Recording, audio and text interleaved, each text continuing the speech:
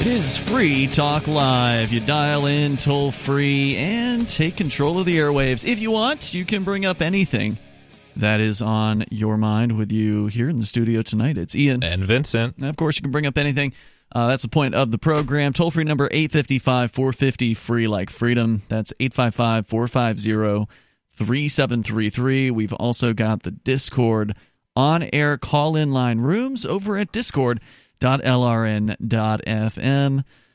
So, you take control of the airwaves. Last night, we had a gentleman call in at the very beginning of the show. He lives in Venezuela, was calling us from Miami. He was at the Miami Bitcoin conference that Mark had attended recently, and he met Mark there, and Mark said, you know what, you really ought to call in, because we do talk about Venezuela here on Free Talk Live. Did you even know that we had that caller last night, Vincent? No. Okay, because you brought in Venezuela as your topic here tonight, and it was that caller who clued us in, plus it was also in a news headline I had, but we hadn't shared yet, that there was going to be some major protests taking place today in Venezuela. And people are obviously pretty fed up with the failure of socialism under Nicolas Maduro. I don't know if they're fed up with socialism, but they're fed up with Nicolas Maduro, the current president or dictator or whatever you want to call him. But for not getting free stuff, Ian, so it can't be socialism, or at least the real variety anyways. Well, I mean, there are government like freebies in Venezuela. It's just that they're starving. So like there's government housing, and they just don't have enough food. So, like, there's free things coming from the government still. If you're living in subsidized housing, for instance, there's certain, like, governmental subsidized neighborhoods, that kind of thing. But as is typically the case in socialism, you end up running the producers out of the marketplace. In this case, Venezuela literally nationalizing hundreds of industries and or companies in different industries and just running them into the ground. So that plus the monetary manipulation that has been an absolute nightmare of hyperinflation for the people there, you've got a real mix of just bad on top of bad on top of bad. And yet people advocating for it to all happen here in the States. Oh, no. Ocasio-Cortez says she doesn't want Venezuelan socialism. She wants the Norwegian Scandinavian socialism. Right. Which, of course, some have looked at and said, yeah, that's not any more socialist than, say, the United States has socialism, which is to say, all of these countries have some socialist policies. Something like 6 out of the 10 planks of communism are being fulfilled by the U.S. government right now. I think the last time we counted, it was like 7.5 or 8 of them. 7. Yeah. Caracas, reporting from Reuters, Brian Ellsworth, Mael Armas, say this about what happened today. Buoyed by a telegenic new congressional chief, Venezuela's opposition is daring to hope that President Nicolas Maduro's days in office could be numbered, but the unpopular leader's bedrock base, the armed forces, show few signs of erosion. Now, what we were talking about yesterday was an uprising by about 27 National Guardsmen recently. They had taken some weapons. They were going to, making like YouTube videos or some kind of Twitter videos or whatever, kind of trying to encourage people like, okay, now's the time. Let's do something. We in the military are on your side. And they got basically taken out by the rest of the military, the rest of Maduro's men. And for those of you who are looking at this situation, we'll get deeper into it here, but you're wondering, because I know we have at least one listener who's a regular listener who always rolls his eyes whenever we talk about Venezuela, as though, there are obviously issues that strike closer to home that for most people are more relevant. It's, I think, fascinating in kind of a train wreck sort of way to look at what's gone on in Venezuela and to hopefully take some important lessons away from it as to why it is that socialism is a failure. Oh, absolutely. It could easily happen here and be as much of a disaster. I think the average American household only has 3 days worth of food supplies. So if, say, the power goes out or there's, government, not sponsored, government caused shortages because of socialism or whatnot, or even via food stamp money runs out, there's going to be all sorts. There's going to be all sorts of violence and chaos and cannibalism and stuff like the things that make Venezuelan look like the circus. Opposition sympathizers rallying around opposition leader Juan Guaido are holding open-air town hall meetings that buzz with excitement about the legislature's recent challenges to Maduro's legitimacy, who this month began a new term widely slammed as illegitimate. And apparently Trump has also gone against the new term of Maduro, as I understand it. I think didn't you have a story about that? Yes, absolutely. He recognizes the opposition as the official government. Right. So there's other countries in South America as well that are refusing to recognize Maduro at this point, bolstered by the U.S. and those Latin American neighbors promising to back the opposition in seeking a transition. The Guaido-led Congress last week declared Maduro a usurper and asked foreign governments to freeze bank accounts that are controlled by the Venezuelan government. But with the legislature stripped of its powers by a pro-government Supreme Court and few signs the military high command is prepared to abandon Maduro, the spring in the opposition's step and investor exuberance that it has sparked may prove premature. One active high-duty or high-ranking military officer who asked not to be identified said, quote, "The military leadership is faithful to Maduro and will continue to be until he's gone." Now, of course, that's just talk is cheap, right? At some point, there may be a flip. There may be enough mutiny within the ranks to make it so the military isn't so faithful anymore. And that's what they were hoping for today, as they were expecting large numbers of protesters across Venezuela. An attack on Caracas military output by I think they mean outpost. It says here output. By 24 low-ranking National Guard officers on Monday sparked opposition hopes of an uprising, but the incident was snuffed out quickly. Rocio San Miguel, a military expert with nonprofit group Citizen Control, said this, quote, "A sergeant at a National Guard outpost is not to me important. What would be important is a situation like that in a major unit or battalion." Congress has declared Maduro illegitimate and promised a transition to a new government, bringing new energy to an opposition that has kept a low profile since protests in 2017 that left 125 people dead, but failed to shake Maduro. I don't know how long you've been paying attention to what's going on over there, Vincent, but I remember the protests in 2017. They were going on for weeks. Oh, absolutely. Weeks. There was I think like a helicopter attack on a building. That's right. That was the action star, like their Arnold Schwarzenegger, basically, who literally was former military, grabbed some grenades and stole a helicopter and threw them at the Supreme Court building, and all the while like making YouTube videos and trying to kind of rile things up. They ended up killing him. What I'm interested in is the 125 number that were killed. I mean, just imagine if there was a protest here in the U.S. where 125 protesters were killed. Like, it'd be nationwide violence. Oh, yeah. But compared to there, I wonder if it's because we're so scared of the government, or if information doesn't travel as freely, or if we're just used to having that kind of carnage. The excitement has spread from the streets of Caracas to the trading rooms of Wall Street, where investors have driven up the prices of the country's defaulted bonds on hopes that a new government will be more likely to resume debt payments. Guaido got another U.S. vote of confidence on Tuesday as Mike Pence issued a video message of support for those protesting against Maduro.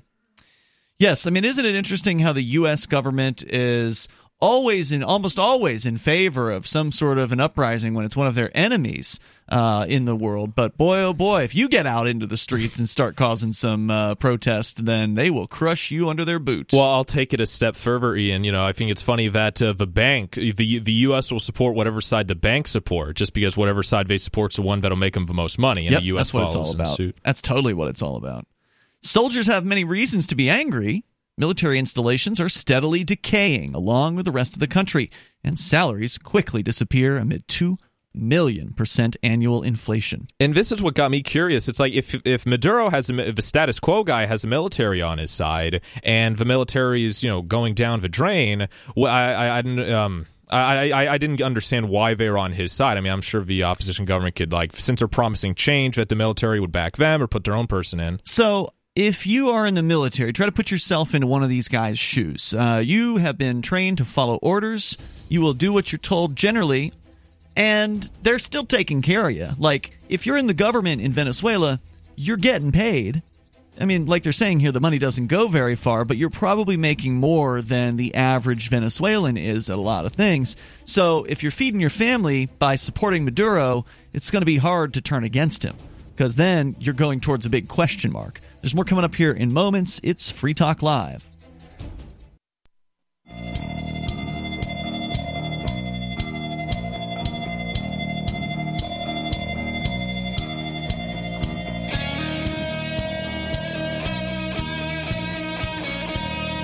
This is Free Talk Live. You dial on in here, take control of the airwaves, and bring up whatever's on your mind. Our number is 855-450, free like freedom.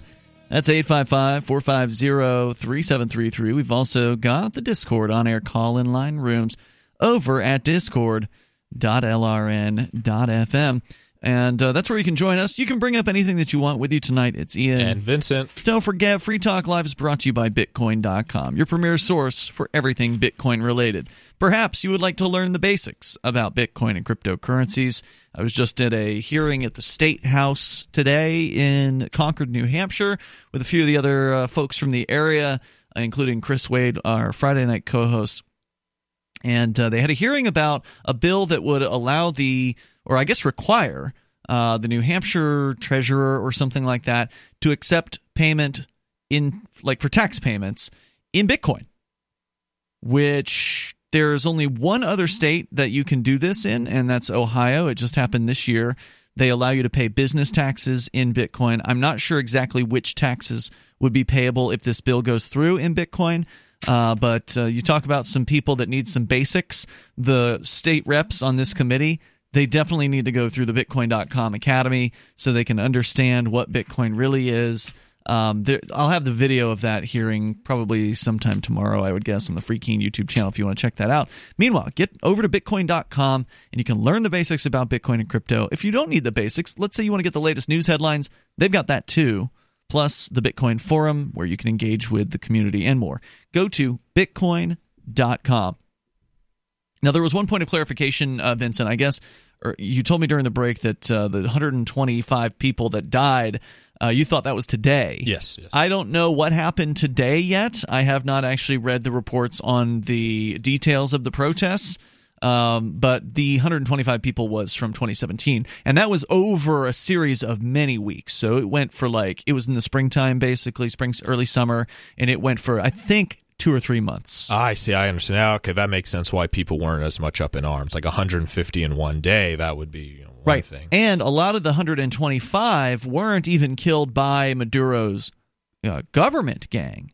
Maduro also has private gangs as well. So he's got and I'm sorry, I don't remember the name of the word. There's a certain term for them that, and I'm sure I could look it up, but these essentially low-life thugs, they're not even that probably. They're just thugs who are on Maduro's side, and so he gives them guns, apparently. And it's illegal to have a gun if you're just the average person in Venezuela, because Maduro, it was either Maduro or Chavez, outlawed guns at some point. So they used to have them, but they don't anymore. So these people are average people from Venezuela, so not military, not police, who, since they side with Maduro, they've been allowed to be armed. And then they can go out and do the dirty work that let's say the police or the military can't be seen doing. Sounds a lot like Antifa. Sure, except this time actually being funded by the government. Whether they're being funded by the government in the U.S. is probably up for debate. I would suggest likely not. But I wanted to clarify that situation. According to the story here at Reuters.com, the military installations, so they're looking at the situation with the soldiers in Venezuela, soldiers who are publicly stating they are standing by their man, Mr. Maduro. And the article kind of questions the status of the soldiers right now in Venezuela, saying that the military installations are decaying along with the rest of the country. Salaries quickly disappear amid 2 million % annual inflation. The guy on the phone last night said in Venezuela, if you go into a bar and you order a drink and then you order another drink, the price has gone up between the first and the second drinks. The prices of the drinks is higher by the end of the night. So you don't want to open a tab if you're in Venezuela. You want to pay for a beer, pay for the next beer, and probably want to pay for all three all at once, right? Like if you're planning on drinking 3 beers. They update the prices in real time. As often as they can, yeah. It's crazy.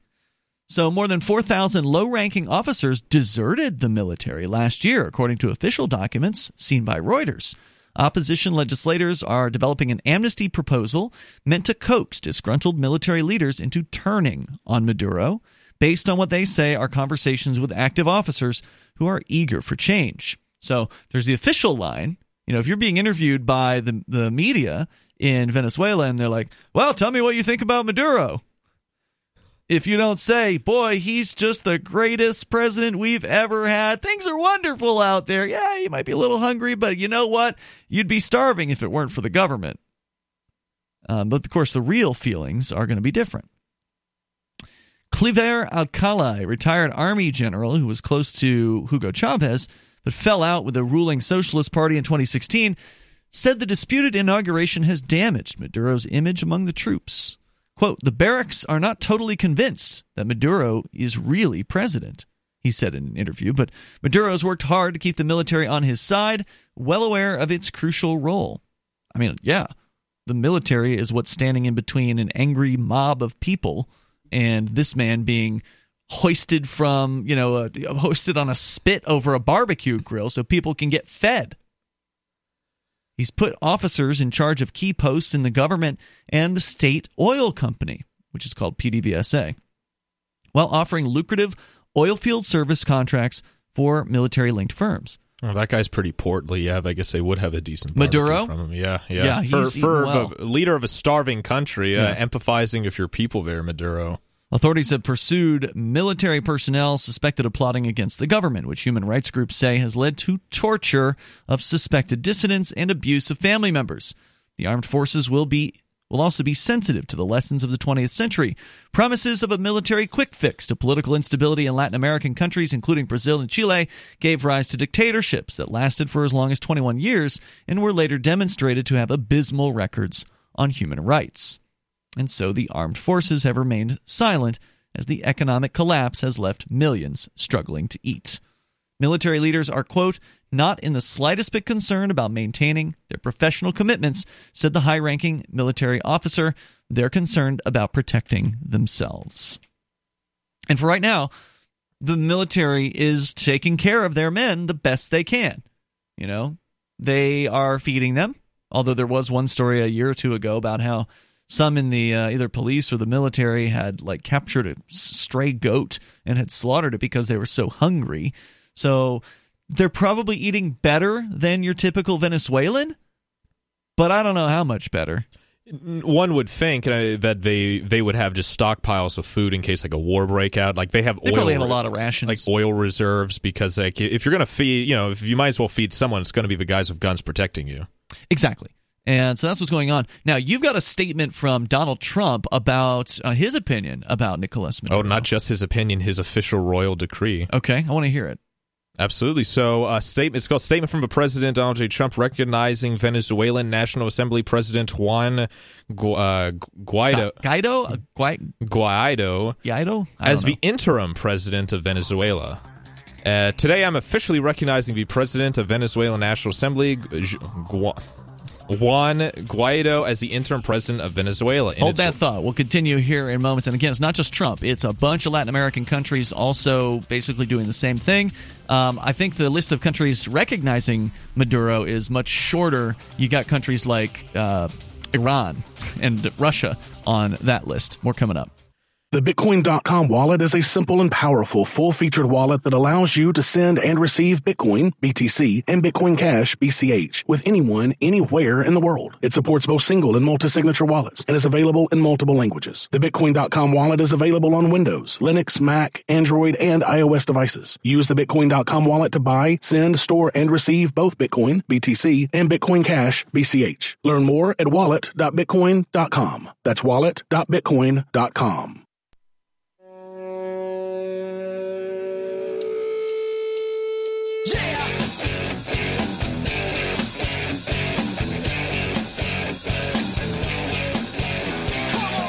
Hey, it's Free Talk Live. Dial toll free. Join us here. We got more from Trump's statement about Maduro, the Venezuelan dictator who has assumed a second term in office, and many nations around, nation-state representatives are saying publicly, no, we don't recognize this. Trump further saying he's going to recognize the opposition leader as the interim president. And there may be more sanctions coming as a result of the controversy down there in Venezuela and the ultimate abject failure of the Venezuelan socialist state. You can join us here and comment on whatever's on your mind. We got more of that on the way. Plus, your calls and thoughts. The toll-free number is 855-450-FREE. Let's go to the phones. In fact, to the Discord on-air call-in line rooms, where Mark Edge is on the line with us, calling from Houston. Hello, Mark. Hey, how's this audio working? I haven't done this before. Sounds all right. I'm glad things are working out. All right, what's up? I just wanted to tell you my adventures at the airport. The TSA has been not getting paid for quite some time, and I wanted to give you an update, having flown today. Were they blasting rap music from the overhead speakers? We heard that at least one TSA group was doing that recently. Nope. No, that's disappointing. I got to say, the TSA was faster than they've ever been before. That's weird. You said the same thing in Hartford, and Hartford's a smaller airport. Houston is no small airport, right? No, it was. We didn't go through Houston. We went through Tampa. Oh, Tampa. Still not a small airport. Not a small airport. Yeah. They didn't require us to take liquids out of the bag, but I don't think that really is new. Okay. So do you still have to take your shoes off? They didn't have to take their shoes off. Really? Wait. They told just one person, or? Yeah, I think it was an older person, though, I see. and I'm not sure what the rules are. Okay. So I think they're doing mainly the same rules that they are before, but it seems like they're going faster. Interesting. This is why you should never pay anyone by the hour. Yeah, it's a bad idea. It incentivizes inefficiency. To tell you about the little adventure on the plane. Do you remember the guy from the United flight probably 3 or 4 months ago that got sort of beaten up and drug off? Yeah, that's right. There was video of that. Well, they have a system for stopping that from happening now. Really? So there was an older Hispanic woman. There was a huge language barrier. Mm-hmm. There might have been some medical issue. I'm not sure why she needed to get off the plane, but they brought a cop in to ask her to get off the plane. She wouldn't get off the plane. I couldn't hear anything, although I was like 3 or 4 rows away. So I'm not entirely sure what the story was as to what that was all about. But they unloaded the whole plane. Everybody had to debark. So that they could send people in to get this lady out of the plane. They didn't want us to take video of them tasering her or something. Okay, who did they send in? And so when you left the plane, were you still kind of hanging out in the terminal, and were you able to watch them bring her off? Yes. So we didn't see all the cops go in. I did see a cop there, but I didn't see this team of like 5 cops that went in. I did see one extra kind of, big muscular guy, the kind where the arms don't go all the way down to your side, kind of muscular. Okay. And he went in, and I checked to see whether he had a taser or a gun, and he had a gun. So they brought in one of those airport wheelchairs that go down the aisles of the plane, popped her on that, and they brought her out. She was crying and sort of talking, but I couldn't understand her as she went by. I mean, perhaps I should have snapped a picture of her, but I did not. Yeah. And, she went by, and, with a little team of cops. Yeah, you should have gotten video. You should have gotten video. You're right.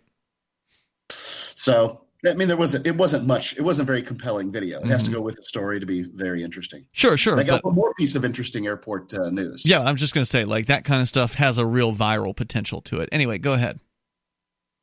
So we went to a steakhouse in Houston. We missed our flight because of this lady. Wait, I thought you were on the flight. How did you miss the flight if you were on it? Well, there's 2 planes. You go from Tampa to Houston to Roatan. Oh, okay. So you had boarded the flight to leave Houston, though, right? That was when you got kicked off, or did they? To Houston. Oh, wait, I'm lost. So wait, you were getting on a plane in Tampa, and then they took you off that plane. Then you missed your flight. Well, we got back on that plane. Oh, okay. To fly to Tampa, to fly to Houston. Then you missed the connecting flight. I see. I'm sorry. Roatan had already left. I see. Okay, gotcha. Sufficiently that we didn't get on the other flight. All right. So what's the other story? Then we ended up at a steakhouse. They gave us some vouchers to eat, so we ended up at a steakhouse there in the airport. They gave us real metal forks, plastic knives. It was really bizarre. They gave you what? You cut out there for a moment. They give you what? Plastic knives? Plastic knives. What the hell? At a steakhouse? Was it really They tender? were shiny plastic, though. Was this? I'm sorry, I missed this. Was this in the airport, or was this just somewhere in Houston? No, this was in the airport. Oh, okay. I gotcha. It's I mean, you've got all that time between flights. You could take the knife, sharpen it up on the wall like they do in jail. You could go around shanking people. It's really important that you not have a metal knife in the airport. all right. Hey, thanks for sharing that tonight, man. Anything else? That's my adventure. I basically am in jail. They gave me a hotel room that I'm not going to leave. So it's a really nice jail. So is it one of those hotels that's connected to the airport? It's the darn shuttle kept being full. We saw it go by 2 times and it kept filling up. So we just ended up buying a taxi to go to the hotel. Huh. Okay. Gotcha. Well, have safe travels when you're heading down to Roatan. Sounds like a fun little journey with the family. Thanks, Mark. Appreciate it. Toll-free number here tonight, 855-450-FREE. We're going to get to the statement from Donald Trump coming up here in moments about Maduro, and I do have an update on these protests. There's news coming in about those.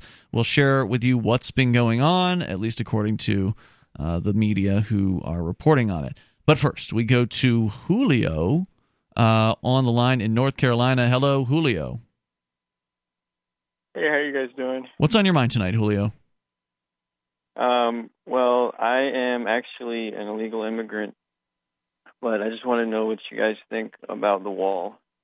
Well, I don't know if I believe you that you're an illegal immigrant, but what do you think about the wall? He's tracing this call right now. I'm honestly, I don't know. I understand the whole message of the, make America great again and like border security, but like, I don't know. Mexicans will smuggle a lot of drugs to the United States. Where are you an immigrant from, cool. Julio? What? Where are you an immigrant from? From France. Okay. Can you speak some French for me? Bonjour, bonsoir. Yeah? Vincent, you speak French, don't you? Why? Well, it's a different dialect. Oh, really? Yeah. Okay. What part of France? Well, it's French.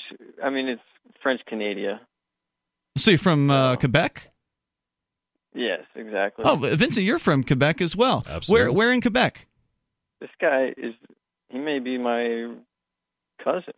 Yeah, there aren't that many people living up there. Well, yeah, there's only, I think most people descended from like the same 8 settler family, so it is possible. I am related to Celine Dion and is that right? Madonna. Yeah, is that where you get the hair from? Blood related, probably. Thanks for the call, Julio. I don't know if I buy what you were saying. A man named Julio who claims to be French Canadian. Well, sometimes I hear because there's been immigration from like Portugal and Spain to the Montreal area. Is that right? So it's not an international implausible. city. Yeah, oh yeah, big. Yeah, I think it's like 55% English speaking. Last I checked. Toronto's like that too. There's a lot of people from all over the planet that have settled in Toronto. Toll-free number tonight, 855-450-FREE. Coming up, the rest of the statement from Donald Trump about Nicolas Maduro. Headline from the Washington Post as well. Venezuelan President Maduro gives U.S. diplomats 72 hours to leave after the U.S. recognizes opposition leader as interim president. That escalated quickly. As protests are in the streets, protests turn violent in parts of Caracas, according to Bloomberg reporting on that. More coming up. You can share your thoughts with us here. This is Free Talk Live, 855-450-FREE, like freedom.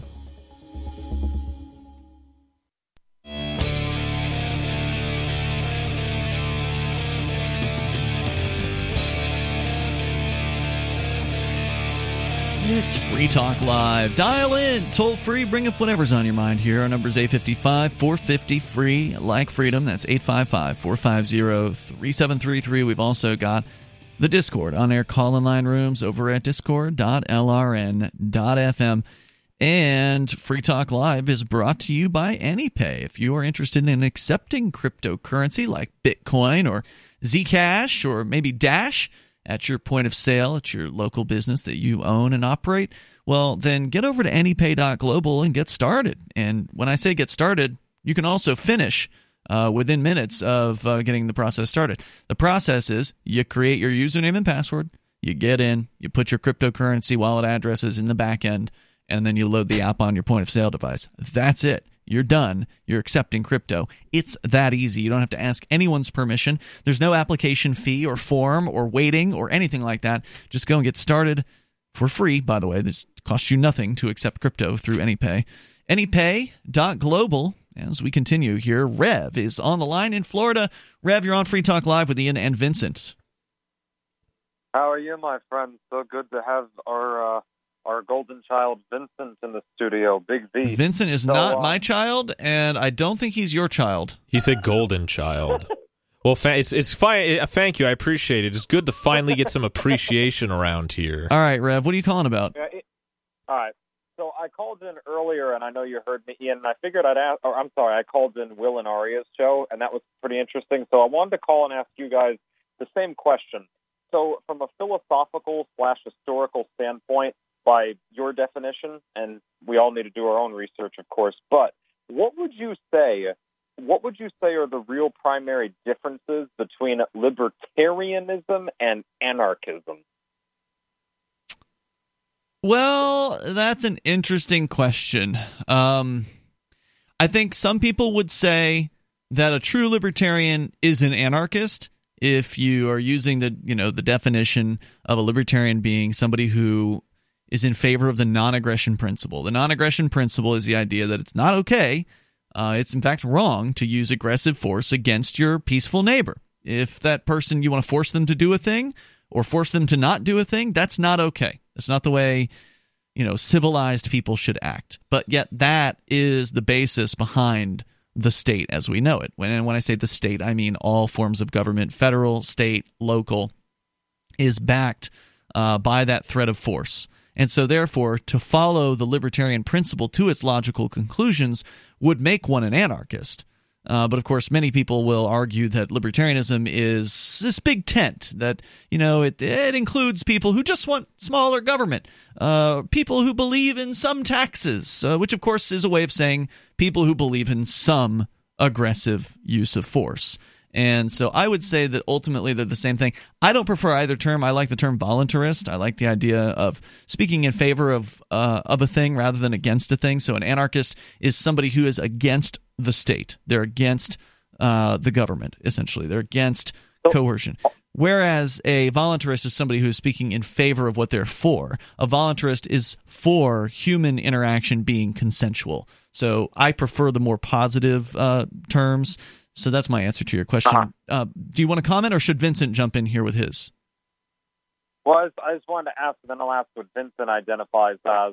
Okay. I feel like we're asking, what's your gender identity, girl? But I won't go down that Well, no, road. you asked what the difference was. I just happened to say I like the other term better than those two. But anyway, well, go ahead, and then Vincent will answer. Yes, sir. So you would identify, Ian, if someone asked what is your main political leaning, you're a voluntarist. Is that correct? Yeah, and I don't even know if that's a political leaning. That's just a leaning about how humans should interact with one another. I mean, I'm essentially against politics entirely. I find it to be detestable, despicable. I find politicians to be horrible as far as human beings are concerned. They're sociopaths, possible psychopaths, and politics sucks. So I'm against politics. Being a voluntarist isn't necessarily a statement on anything else besides all human interaction should be consensual. That's the ideal. Now, the reality of life doesn't really lead to ideals being completely applicable. But anyway, go ahead. Okay, thank you. So what does Vincent identify as then? I guess for simplicity, I'd say libertarian. But I've been. But what's the difference? Is there a difference in your opinion? Oh, yeah. I think libertarian is a term that's like a big tent term that can mean people who want. I mean, let's say like American libertarianism, because libertarian in the U.S. can mean something different for someone in Canada or Mexico. So I'd say libertarian as the way most people would agree on is wanting a system of government that's less controlling as it is now. I don't think anyone could say that it's a military government. I've been in somewhat of a... Hold on. Would somebody, just to call you out on that statement, would somebody who wants a 1% smaller government, but no further, they just want to cut back this one program over here to make the government smaller, is that a libertarian?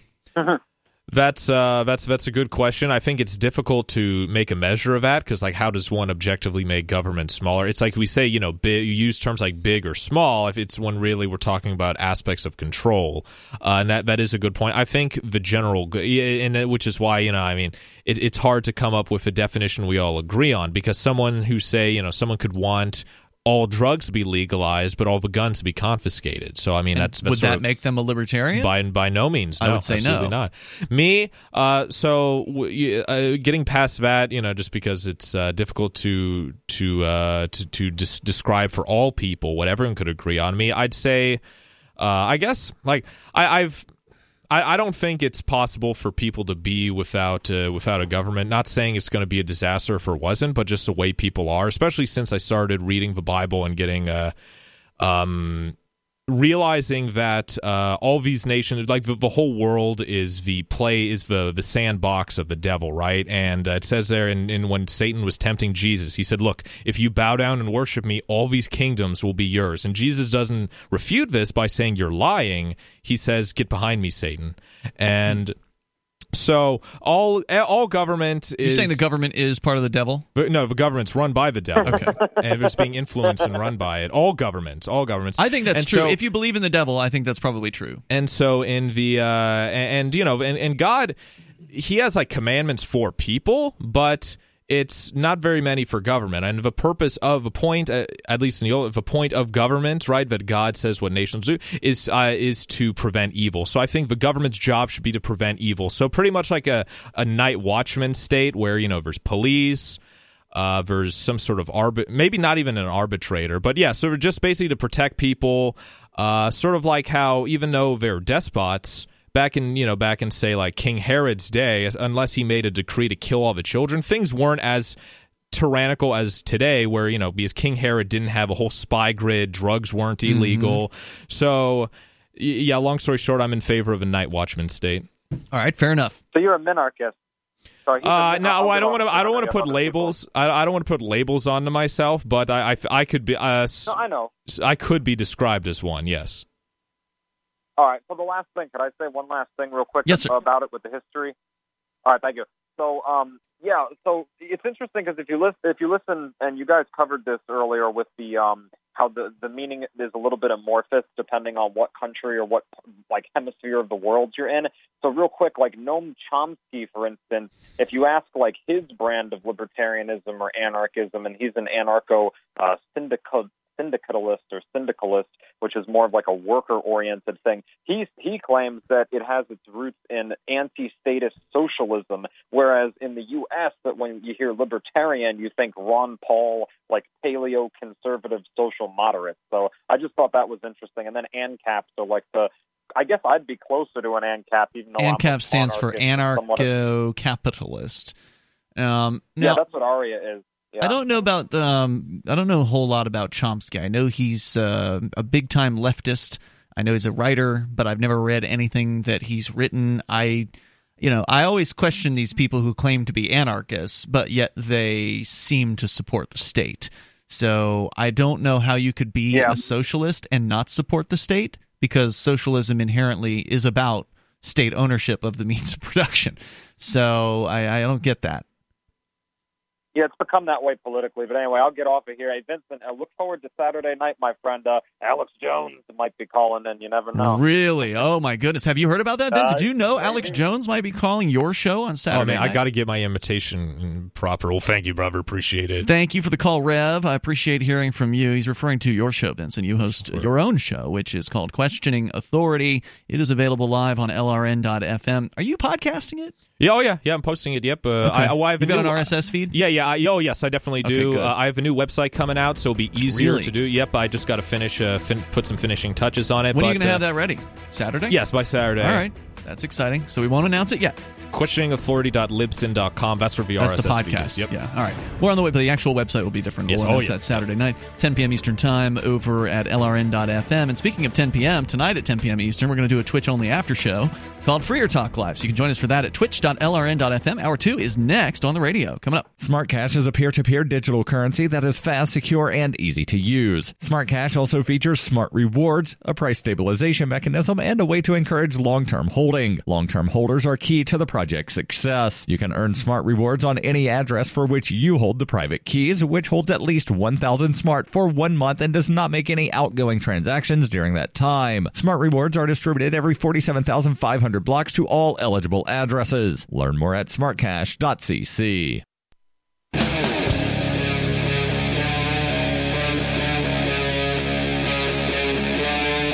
Free Talk Live. It's Free Talk Live. Dial in, toll free. We're launching into the second hour of the program. Our number for you is 855-450-FREE, like freedom. It's 855-450-3733. As protests apparently turning violent in parts of Caracas, there were massive numbers of people out today. Maybe they're still out. We're not there, thank goodness. But trying to show their distaste, show their opposition for Nicolas Maduro, the now second-term president officially, at least if you believe his people. But other people are saying, no, not him.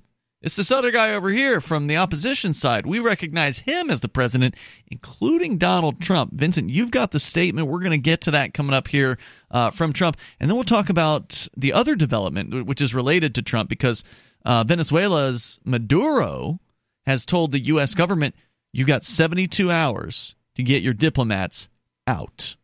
Well, now there's a response from the Trump administration about that, too.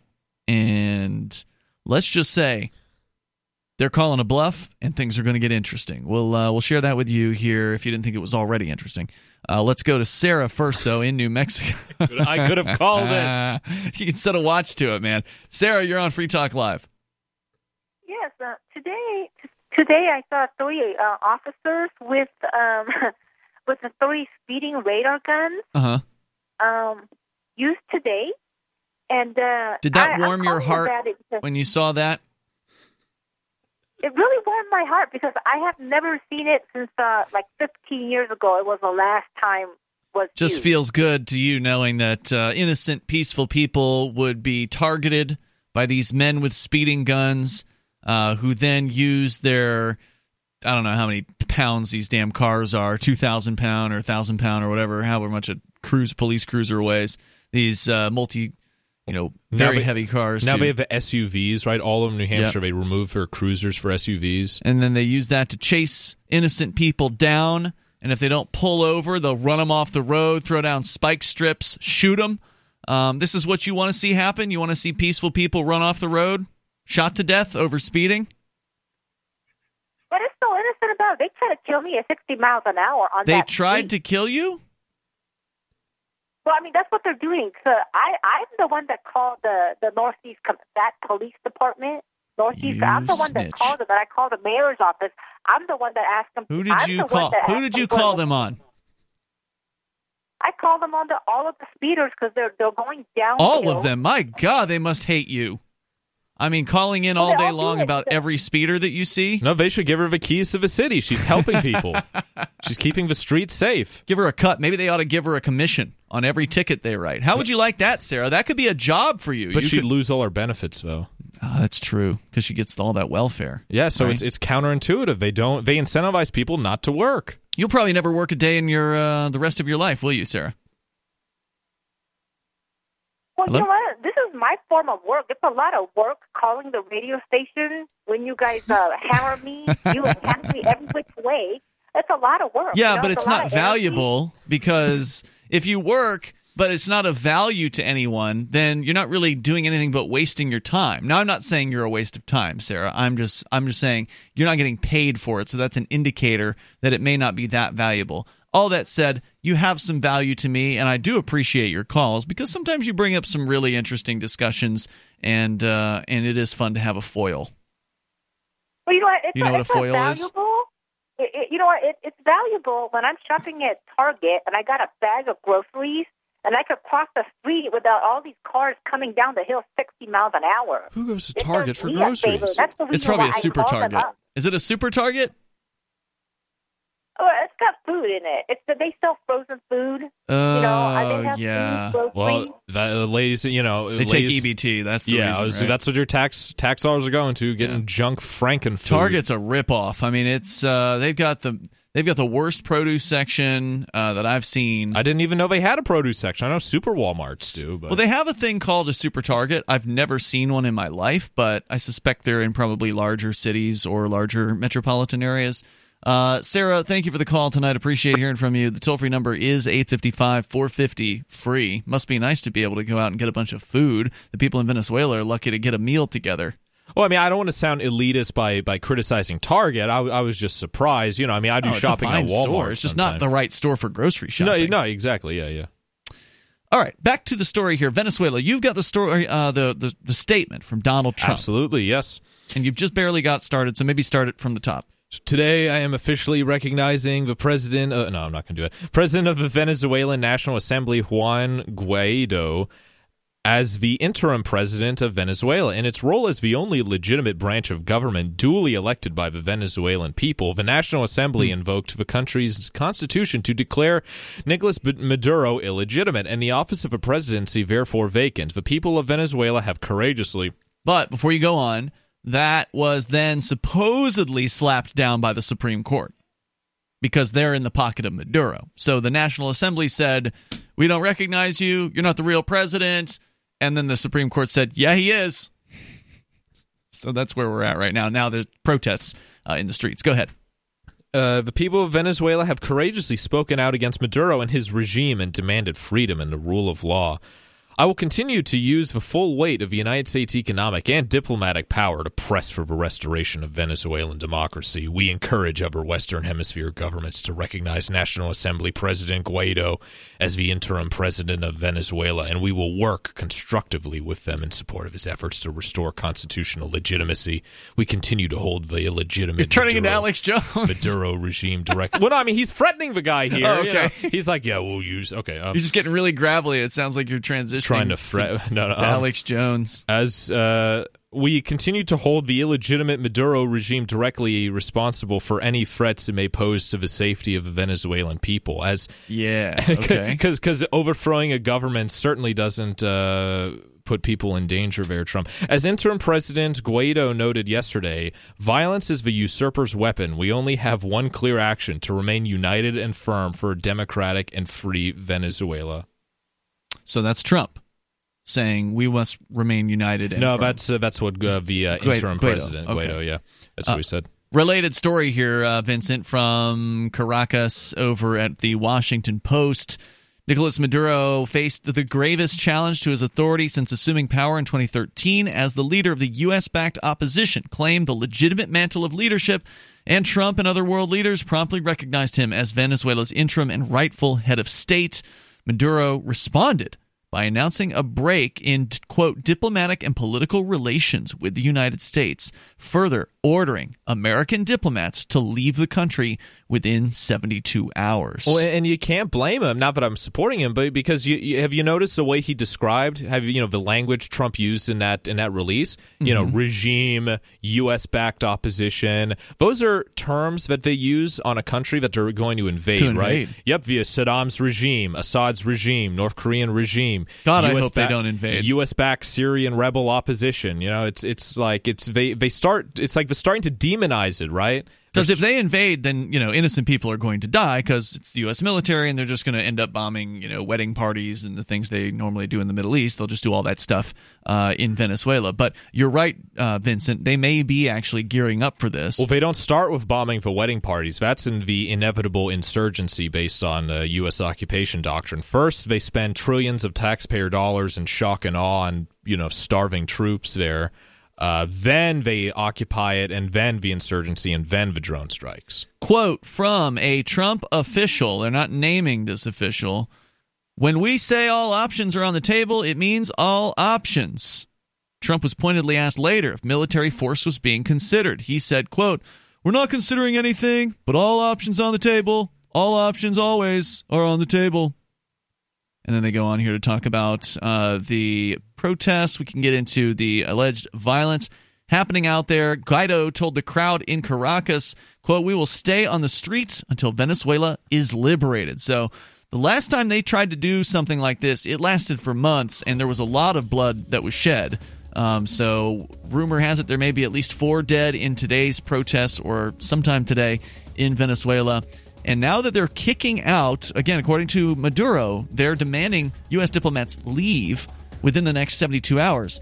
But Secretary of State Mike Pompeo has basically said, and they're not going to go. So what happens after the 72-hour time limit's up?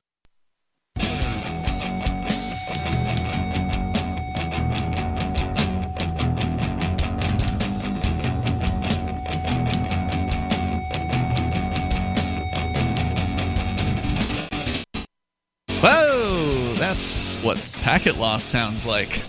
The toll-free number is 855-450-FREE. That's 855-450-3733. We're diving in here as deep as we can, being all the way up in New Hampshire, to what's going on in Venezuela with protests in the streets. Once again, another attempt to oust Nicolas Maduro, the president now taking a second term. The opposition saying, no, we don't recognize you. The National Assembly saying, no, we don't recognize you. The Supreme Court trying to overturn the National Assembly saying, yes, we do recognize you. But countries in the world, and you've got a list, I think, Vincent, of which countries have signed on with Trump basically saying here, yeah, we don't recognize Maduro. We're recognizing this other guy, Guaido, that's right.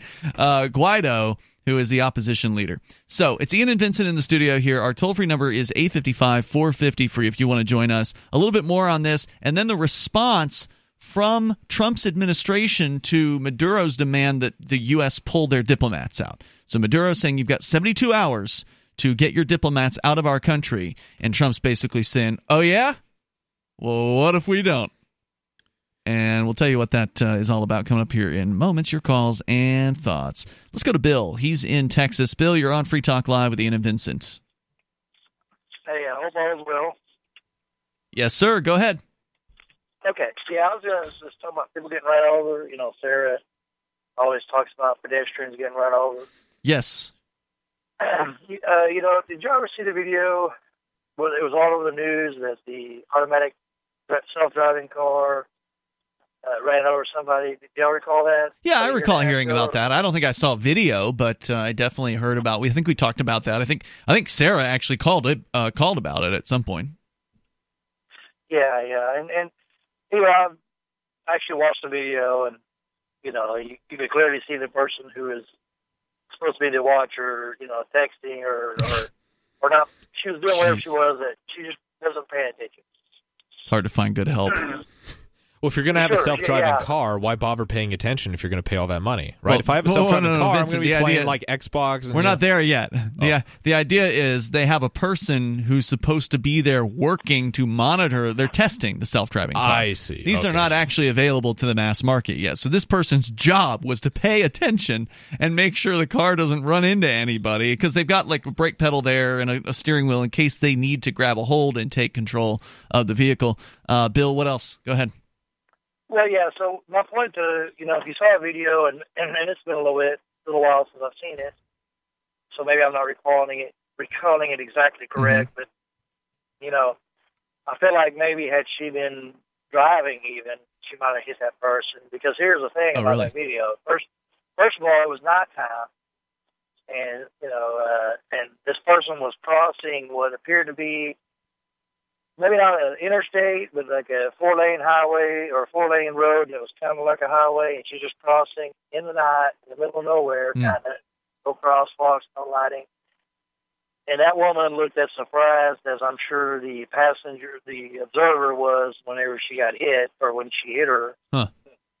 And that woman, I think I read, you know, killed her, and I think she was 42 years old or something like that. I'm sorry she died, and then maybe she made a mistake, or I'm talking about the person who got ran over. You know, she clearly ran in front of a moving car at nighttime. You know. Okay, well, that was going to be one of my questions. Was it nighttime? You're saying she basically ran right out into the lane without looking? Pretty much. I mean, she, like I said, she looked surprised. That's just Darwin right there. Darwin Award. Well, thank you. Because that's kind of what my point was. I was sitting there thinking, like, it's one thing if you're, maybe mentally disabled or you're 8 years old or something like that, or 5 or whatever, but you're, 40-something-year-old woman or person. Yeah. Man, you should see me crossing a regular intersection during broad daylight. I'm afraid somebody, a constable, to approach me because he's like, you just robbed a bank or something because my head is on a swivel. Right, yeah, you got to be careful. You got to look both ways and do it more than once because you might have missed something the first time. I learned this when I was like 5, maybe even younger. Yeah, and one of the reasons why I say that, too, is because I've seen videos, and maybe we all haven't seen these videos. I've seen videos where a pedestrian was crossing the street, doing everything as he should have been, even paying attention. But someone else wasn't paying attention and read a red light, and somehow or another, one of the cars ended up rolling into the pedestrian, and the pedestrian, it was like you had to be in like a superhero to get out of the basic rule that I think you should play by, whether you're a pedestrian or a driver, is presume the other people don't know what they're doing and they're crazy. So, if you just presume you're in the worst of circumstances, then you just be careful and not do stuff like pull out in front of somebody that's going 100 miles an hour or, jump into the road when, it's nighttime and you're not looking. Hey, thanks for the call, Bill. I appreciate hearing from you. But, common sense is not present with everybody. And so, therefore, Darwinism will take those people out if they're allowed to make their own decisions for themselves, which, as we've seen in a lot of cases, the government wants to protect you from making decisions for yourself. And that's, of course, results in keeping people alive who otherwise probably wouldn't make it. So, back to the story here on the Maduro / Guaido situation down there in Venezuela. It's coming to a head, perhaps, here. At least that's what the opposition would like to have happen. They would like to have Maduro tossed out on his butt. It seems like, at least from the outside, that the military is still supporting Maduro. However, there's now been a threat from Maduro to U.S. diplomats saying, you got to get out within 72 hours. Here's what Mike Pompeo had to say in response. This is CNN reporting. Secretary of State Mike Pompeo issued a statement Wednesday responding to Maduro's demand that diplomats leave within the next 72 hours. He said the U.S. will maintain diplomatic relations with Venezuela despite Maduro's order. He went on to say the U.S. has recognized opposition leader Juan Guaido as Venezuela's interim president. Quote, the United States maintains diplomatic relations with Venezuela and will conduct our relations with Venezuela through the government of interim President Guaido, who has invited our mission to remain in Venezuela. Wonder how long it is until Guaido gets black-bagged or arrested or, a gas leak explodes in his house. Great question, because that wouldn't be the first time that Maduro has targeted the leader of his opposition. He told, I think he put another guy in prison before he could run against him on a previous election. I think his name was Capriles. But anyway, the United States, this is more from Pompeo here, he says, the United States does not recognize the Maduro regime as the government of Venezuela. Accordingly, the United States does not consider former President Nicolas Maduro to have the legal authority to break diplomatic relations with the United States or to declare our diplomats persona non grata. He also issued this warning, quote, the United States will take appropriate actions to hold accountable anyone who endangers the safety and security of our mission and its personnel. That's the statement that basically says you attack our diplomats, you try to touch them, we will respond potentially with force. And so you may be right, Vincent. There may be an invasion of Venezuela from the United States, with one side saying, come on in, and the other side saying, stay out. We'll continue to share this as it develops. It is Free Talk Live. You can join us. The biggest names in the liberty movement will be at the largest gathering of freethinkers, voluntarists, libertarians, and ANCAPs in Acapulco, Mexico from February 14th through the 19th, 2019 at Anarchapulco. You'll love the lineup of speakers discussing entrepreneurship, politics, philosophy, health, and personal relationships for 4 days among the sun and beaches of a world-class resort. And of course, Free Talk Live will be there again. Go to anarchapulco.com and use code FTL to register and receive 15% off.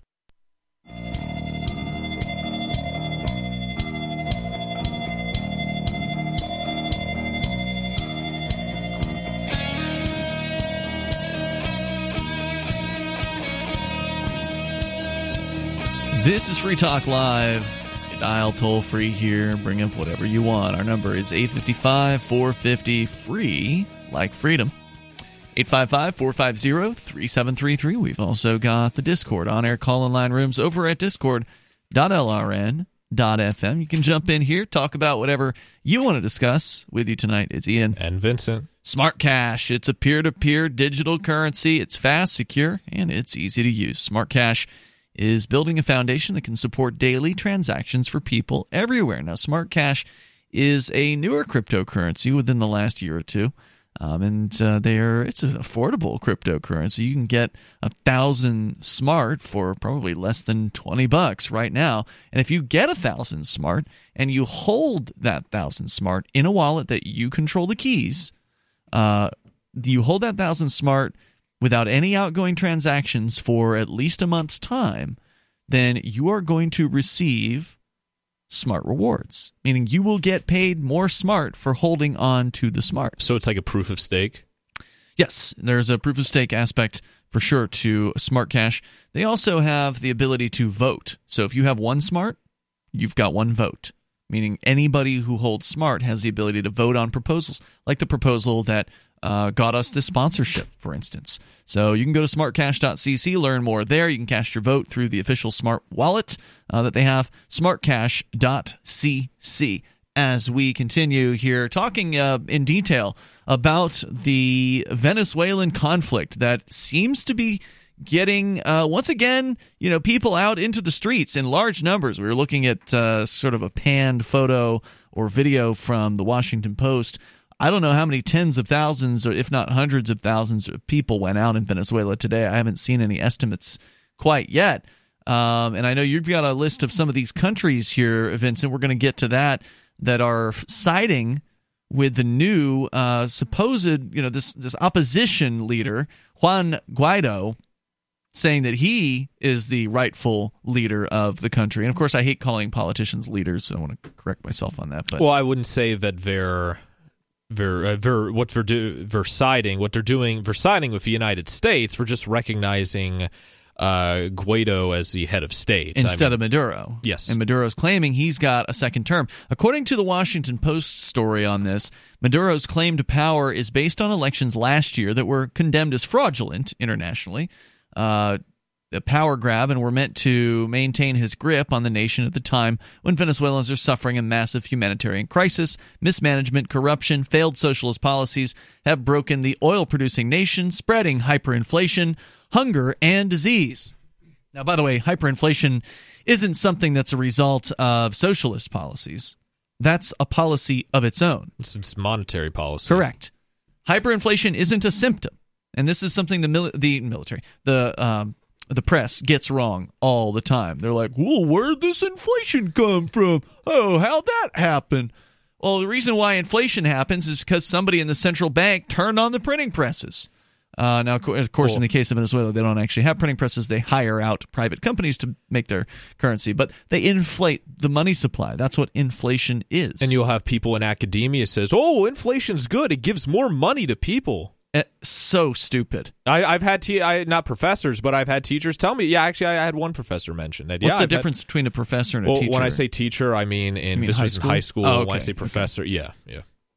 So the government used repression, torture, and exile to keep dissidents in line. Though stripped of its power by Maduro, the National Assembly, headed by Guaido, is widely acknowledged internationally as Venezuela's last democratic institution. Even before Guaido's announcement, he had been recognized by Brazil and the head of the Organization of American States as Venezuela's rightful leader. On Wednesday, a list of other countries, including Colombia, Chile, Paraguay. Who else is on the list there? The list here that says following Trump, the U.S.'s lead is Canada, Argentina, Brazil, Colombia, and Panama. Okay. Apparently that's not a full list here. So maybe there were some other countries before Trump, right? So they're saying that others like Paraguay and Chile also recognized Guaido. Eric Farnsworth, president of the Council of Americas, said, quote, this changes the game in Venezuela. It's an inflection point that turns the Maduro regime into an international pariah and gives an immediate boost to Guaido's claims under the Venezuelan constitution. But it's not without risk, either by Guaido or the Trump administration. Maduro will never accede to this course or willingly give up power. He's going to have to be forcibly removed, basically, is what they're saying. They're going to have to either forcibly remove him and just kill his men, or they're going to have to somehow push him out by running him out of the state. Because sometimes these dictator types manage to escape in all of these a lot of these situations where they'll escape to some other country and just retire super wealthy. Santa Anna lived in the U.S. after he was ousted by Mexico.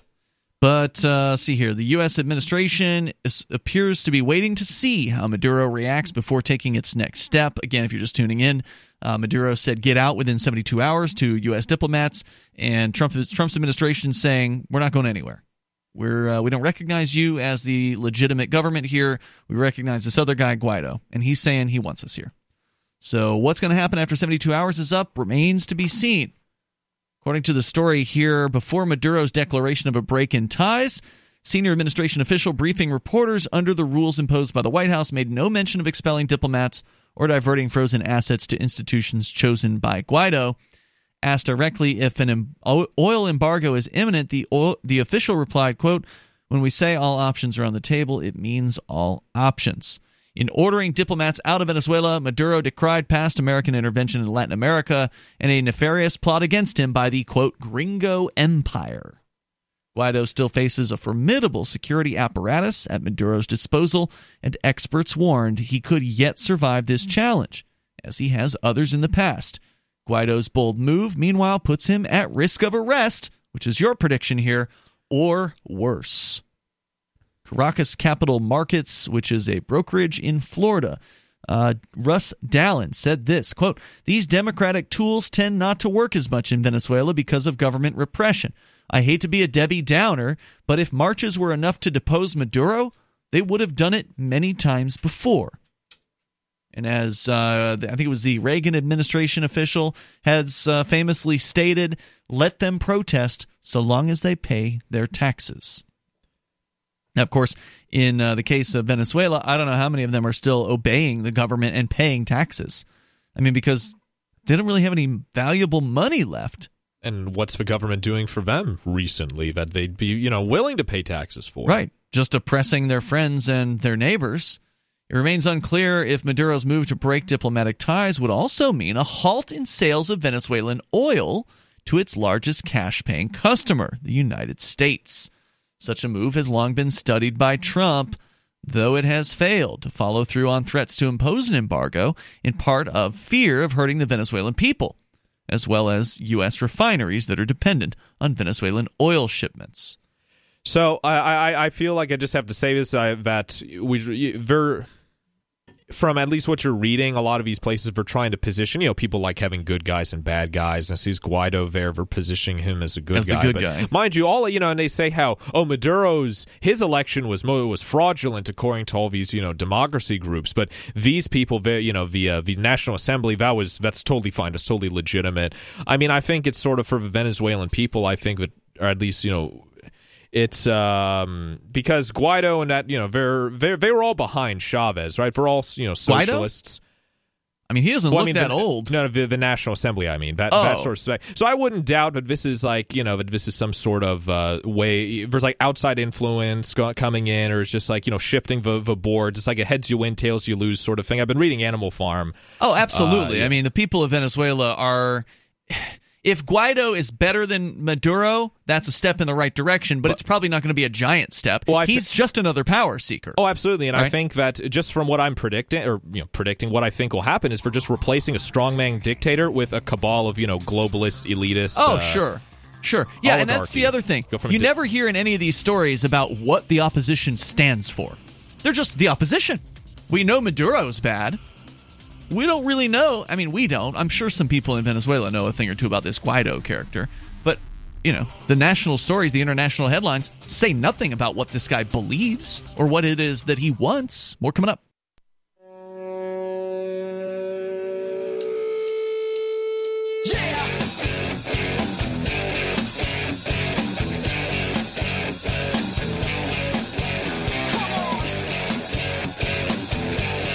It is Free Talk Live. You dial in toll free here to join us and bring up whatever you want. Our number is 855-450-FREE. Like freedom, that's 855-450-3733. We've been focusing on international news tonight, specifically that coming out of Venezuela. It appears to be boiling over yet again. This time, you've got protests in the streets demanding that their man be put in. Now, it would actually be interesting to see, and I didn't actually look during the break because I was eating cheese doodles.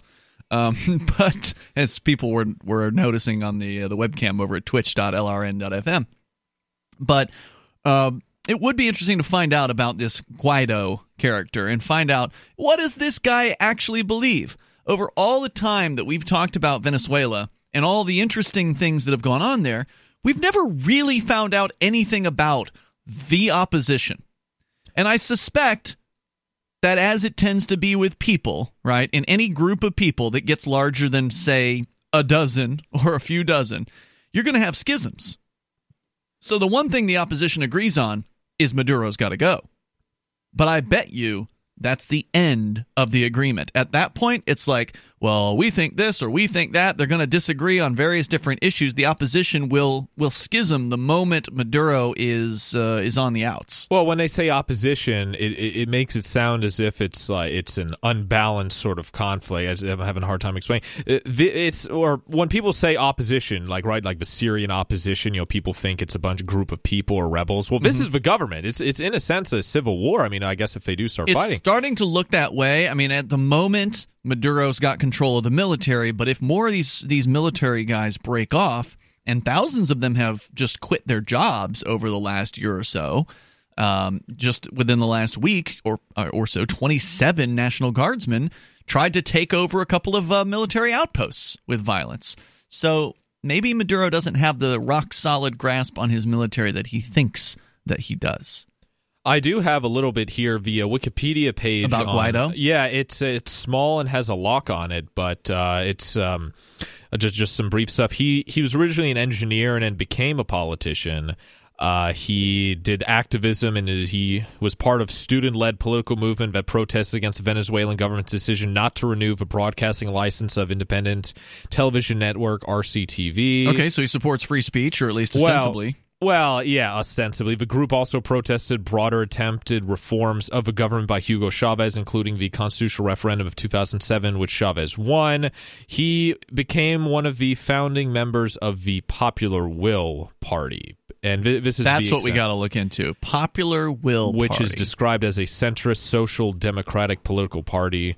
Admitted into the Socialist International in December of 2014. There you go. See, that's exactly what I predicted. I said this is just replacing one dictator with another wannabe, with another socialist. Oh, my socialist policies will work, which is what all these socialists say. Oh, no, they just did it wrong. The Russians did it wrong. The Venezuelans did it wrong under Maduro and Chavez. Just put my guy in charge, and then everything will work when we start using the violence of the state to force people out of their wealth. That works every time, doesn't it? Oh, yeah, get the re-education camps in case people are having China. A hard time. Oh, absolutely, yeah. Dahlin said the Trump administration in recent days had advised U.S. refineries, this is the Washington Post story about what's going on down there, of possible oil sanctions against Caracas, a move that would not damage the U.S. oil sector nearly as much as it would have years ago. Venezuela's oil production has collapsed under Maduro. It currently sells around 500,000 barrels per day to the United States, which is about half the volume of a decade ago. The U.S. could potentially make up for a banned Venezuelan oil by sourcing more from countries such as Mexico and Colombia. Venezuela, which produces a cheaper, sludgy, heavy crude, could divert U.S.-bound shipments to countries like India, though it would likely receive lower profits given far higher transportation costs. Amid sharply rising tensions between Washington and Caracas, the U.S.-backed opposition Wednesday filled the streets with the largest anti-government protest since 2017, when hundreds of thousands sought Maduro's departure. That movement was ultimately crushed after official repression led to the deaths of more than 100 people, as we mentioned earlier tonight.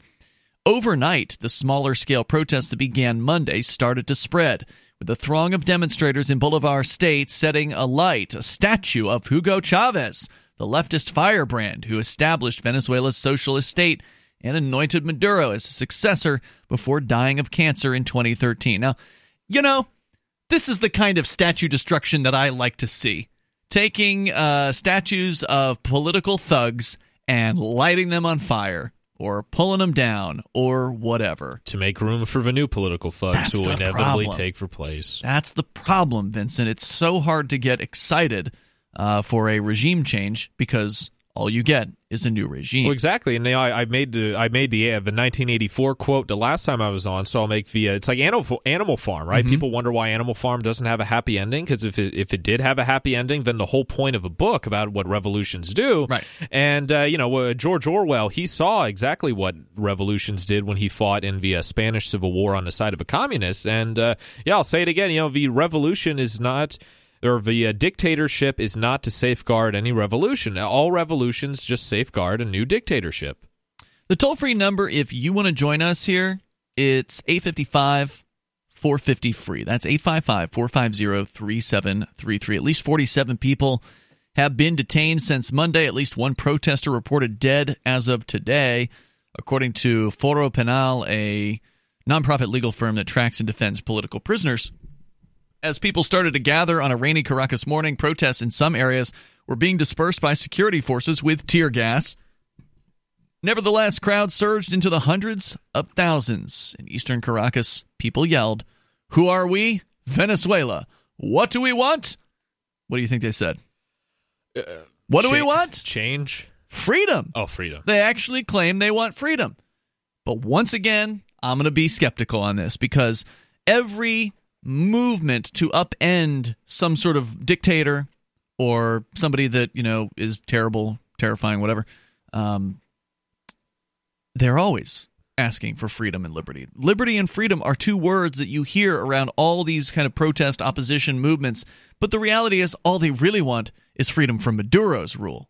They're not yet, many of them, maybe there are some libertarians down there, but they're probably like the libertarians here, less than 1% of any voting population.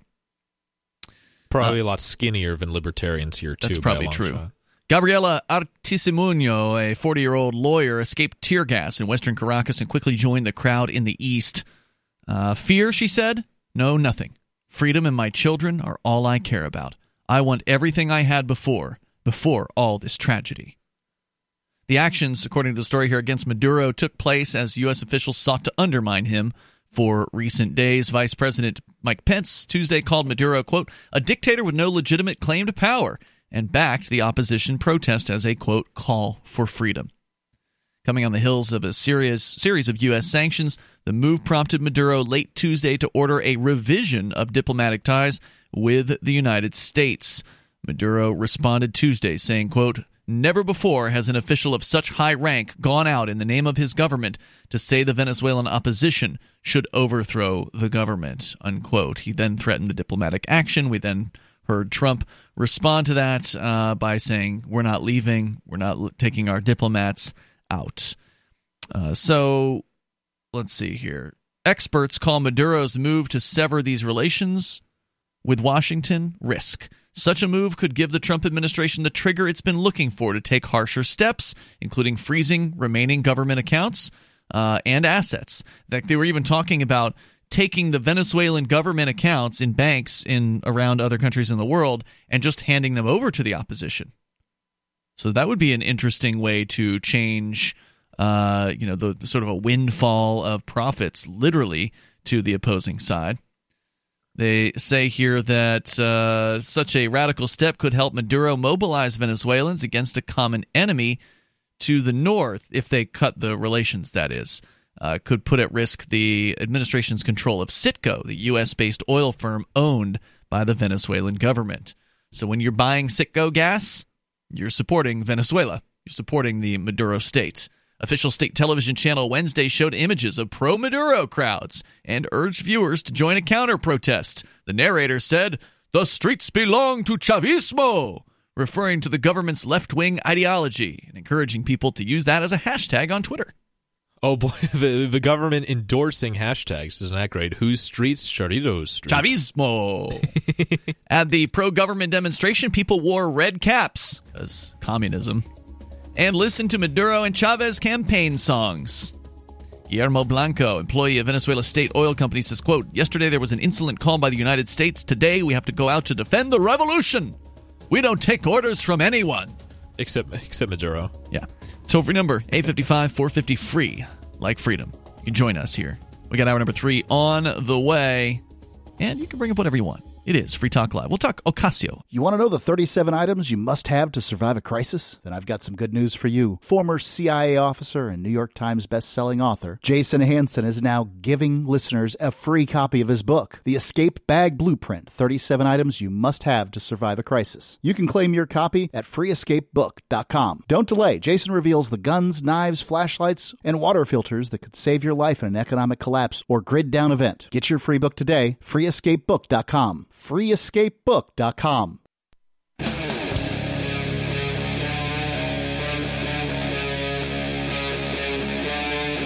Free Talk Live.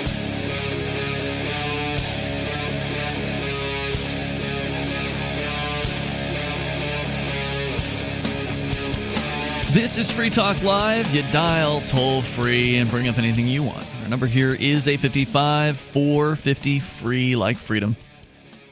855-450-3733. Joining you tonight, Ian. And Vincent. We've also got the Discord on-air call-in line rooms coming up. I think we've talked enough about Venezuela. I think we've pretty much 2 hours is enough. Outlined what is going on down there as protests continue with tens of thousands, if not hundreds of thousands of people in the streets across the Venezuelan country. And, of course, many centered there in Caracas. If you want to weigh in on that, you're certainly welcome to do so. But we're going to continue. We'll take your calls and thoughts. And this Ocasio-Cortez, the young socialist chick, representative from New York, who I guess we talked about her a little bit last week when you were on. Yeah, I didn't know it was a coincidence that you brought her up only when I was here, because with the Onion story about Fox News obsessing over her all 24/7. Exactly. Yeah, I mean, she's basically given the right-wing media a punching bag or a doll or something to talk about constantly. And it's like, really, when I was at my dad's place just a few weeks ago, he has Fox News on all the time. I turned Fox News. Oh, coming up, Ocasio-Cortez. Like every show, we're talking about something she's saying. And I mean, if she's doing this on purpose, she's a genius, because there's no such thing as bad publicity. Well, there's people who disagree with that particular saying, but I think those people are called wrong. I think it tends to be a true statement. In the case of Ocasio-Cortez, now we actually have not reported on her very much. I think we touched on her election, back when it was happening. Well, we're not reporting on her either. We're just repeating all the stupid everything stuff she says. Yeah. Well, that's the thing. She is kind of like Trump. He's kind of like a gold mine, right, for talk radio. He does and says some dumb things too, but he also does some really entertaining stuff as well, like firing a bunch of bureaucrats or politicians and or shutting down the government for record lengths. Yes, it's still presumably shut down. I haven't heard they've started it back up, so we're now over a month at this point of the government shutdown. So every now and then he's getting something right too, like the meeting with Kim Jong-un last year, which, by the way, Trump and Kim Jong-un expected to meet again coming up in February. There's a headline that Kim Jong-un was saying, quote, he expects, quote, step-by-step talks. So the North Korean government has already been making steps towards denuclearization as part of their agreement that they made last year with Trump and South Korea. And so this is going to take that presumably to whatever the next step is. So I think that's, I got to say, that to me so far is Trump's biggest win. The negotiating of some kind of peace between North and South Korea. Now, I don't know if they've officially ended the war yet, but they're working towards that eventual goal. So I think that's great news. Let's go to David. He's in New Mexico. David, you're on Free Talk Live with Ian and Vincent. Yeah, what a coincidence. I talked to AOC last week. AOC.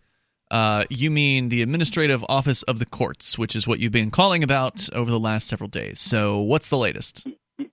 I wanted to reply to the question you posed as you were ending the topic on that, or responding to me yesterday, and that is that you have the state agency complaints, so that you may have some luck, or more likely they'll just ignore you. Like your question was about what do you do when there's malfeasance within the government? Who do you go to?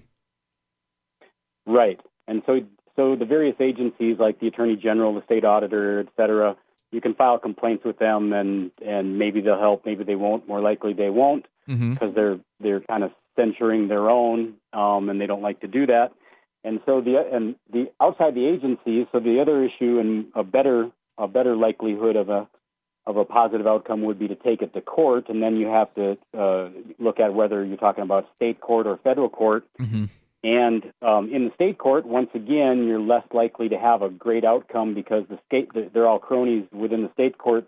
They all know each other. Great degree. Yeah, they all know each other, and even though it's a little bit easier to force a judge to do the right thing if the law says clearly that the judge must do what you want them to do, it's a little bit easier to force their hand even when they don't want to. They still have the crony system going on. And I know that you're not quite a real fan of the federal courts. However, I've been watching the judges here in the federal courts for a decade as well, and I have seen some favorable results come out on questions like this, especially from a federal judge, James Parker, and another one, Judge Browning. They actually have helped some people, so that's a good sign. Okay. And the grounds for going in, I mean, if you go into state court, you're going on the argument that the state is, here the state has written this statute, and clearly the evidence shows that the state is violating the statute, and you try to get the state court on that and get them to simply write an order and an injunction. Right. And in that case, if the court were to write an order saying, you bad state actors, you need to do as we say, or as I say, I, the state, I, the court, say, then if the state actor does not do as that judge demands, that would then be contempt of court. So you may be right. Federal court may be your best bet as far as trying to hold state government bureaucrats accountable. Thank you, David, for the call tonight. The toll-free number is 855-450 free, because then if you're held in contempt, then in theory the judge could throw you in prison over that, because contempt is sort of this inherent power of the Western court systems. It doesn't exist in any kind of statute. There's nothing written down that really talks about contempt being authorized by, say, the Constitution, or authorized by the the legislature. It's just accepted. Like a relic power. Yeah, it's just accepted as what a man in a robe can get away with. So, and there's of course criminal contempt. There's direct criminal contempt. There's indirect criminal contempt. I think there's civil contempt as well. I don't know a whole lot about civil contempt. I don't know if civil contempt can be punished with jail, but I suspect it can. If it's ordered by a judge and you violate it, they take that pretty serious. Well, and I will say in some cases, and I don't know if this is a point that David was trying to make, but usually federal, anything federal sounds bad, because just the way things are. But in some cases where the local courts are, deep in the pockets of whatever local boss hog who's running the town. Yep. Federal court does seem like a decent, slightly less biased alternative. Like I remember, what was it back before he took the plea deal, Chris Cantwell, he was worried about being tried. He wanted his trial to be outside of Charlottesville because it was too corrupt. Yeah, absolutely. Not just for corruption. I mean, versus the corruption is one thing, and I think also they did not give him that when he motioned for that change of venue. They did not give it to him. That's why that's why I believe he took the deal. That's one of the reasons. Yeah, he figured he was going to get a raw deal, so he went ahead and took the less raw deal. I would be curious to see how it would have played out in federal court, though. It sure would be interesting if we could play two different versions of reality and actually compare, what would happen. Unfortunately, we don't get that ability. Now, we will get to make the decision as to whether or not predictions come true, because you can't compare two different versions of reality. But when somebody sits here today and says X is going to occur, and then further says that X is going to occur within Y amount of time, well, then you can just wait until that time frame goes by and see whether that prediction was correct, according to a story over at Grabien News, Grabien.com. Ocasio-Cortez, Alexandria Ocasio-Cortez from New York, said the world's going to end in 12 years unless the government takes action. Said this on Monday at a Martin Luther King forum in New York City. Here's an excerpt from her interview with Ta-Nehisi Coates. Quote, and I think I don't know what she sounds like, and I think the part of it that is generational is that millennials and people, because millennials aren't people, in Gen Z, and all these folks that come after us are looking up, and we're like, the world is going to end in 12 years if we don't address climate change. Your biggest issue is how are you going to pay for it? How are you going to pay for what? Pay for what?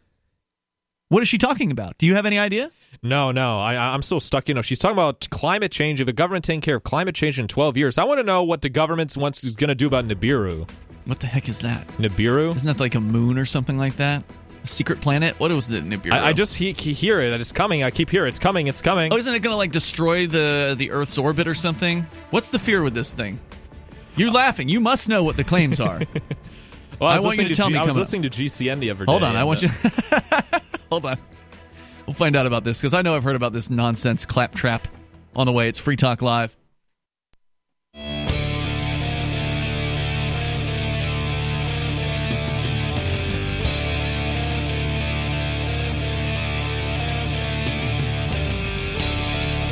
It's Free Talk Live. You dial in toll free and bring up anything you want. Our number is 855-450-FREE, like freedom. Joining you tonight, it's Ian. It's Vincent.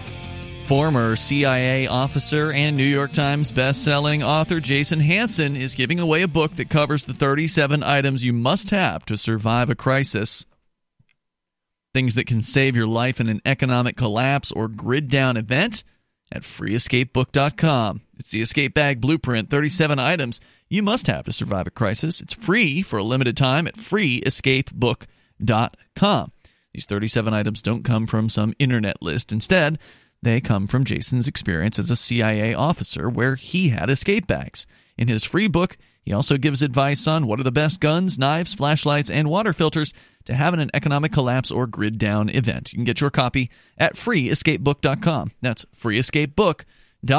As we continue here, we were talking about this Ocasio-Cortez making a prediction that basically the world's going to end in 12 years.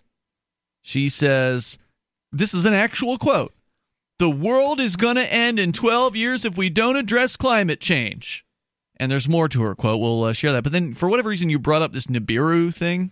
Oh, yeah. Well, inside joking aside, Nibiru is like, it's been predicted for, I think, decades maybe, right? And it's like, it's to get people to, in this case, in my belief in Nibiru, it's like some rogue planet's going to crash into the Earth, and it's to get people, some people like being scared, right? It's like why people like watching scary movies. And so in some cases, and some people like listening to fear porn like Alex Jones. It makes life more interesting for exactly. them, right? And I think this is and that's why I make the comparison to Nibiru, because what was it? I haven't seen an Inconvenient Truth in a while, but like from what I've understood, because usually when Al Gore speaks, it goes through one ear and out the other, but this guy said, like, by now we'd be all underwater, and he's making all these apocalyptic predictions, saying, within buy my book. Exactly. Watch my movie. Watch the sequel. Do this while he's flying around in a private jet. And so I think this is exactly what Ocasio-Cortez is doing. She's trying to, or maybe she's not even trying. Maybe she's trying to gin up fear, for sure. The way she sounded it, and maybe, obviously when you when you transcribe what someone says, they have the ums, and like, so it makes someone sound naturally stupid. So I'd want to listen to how she said it actually.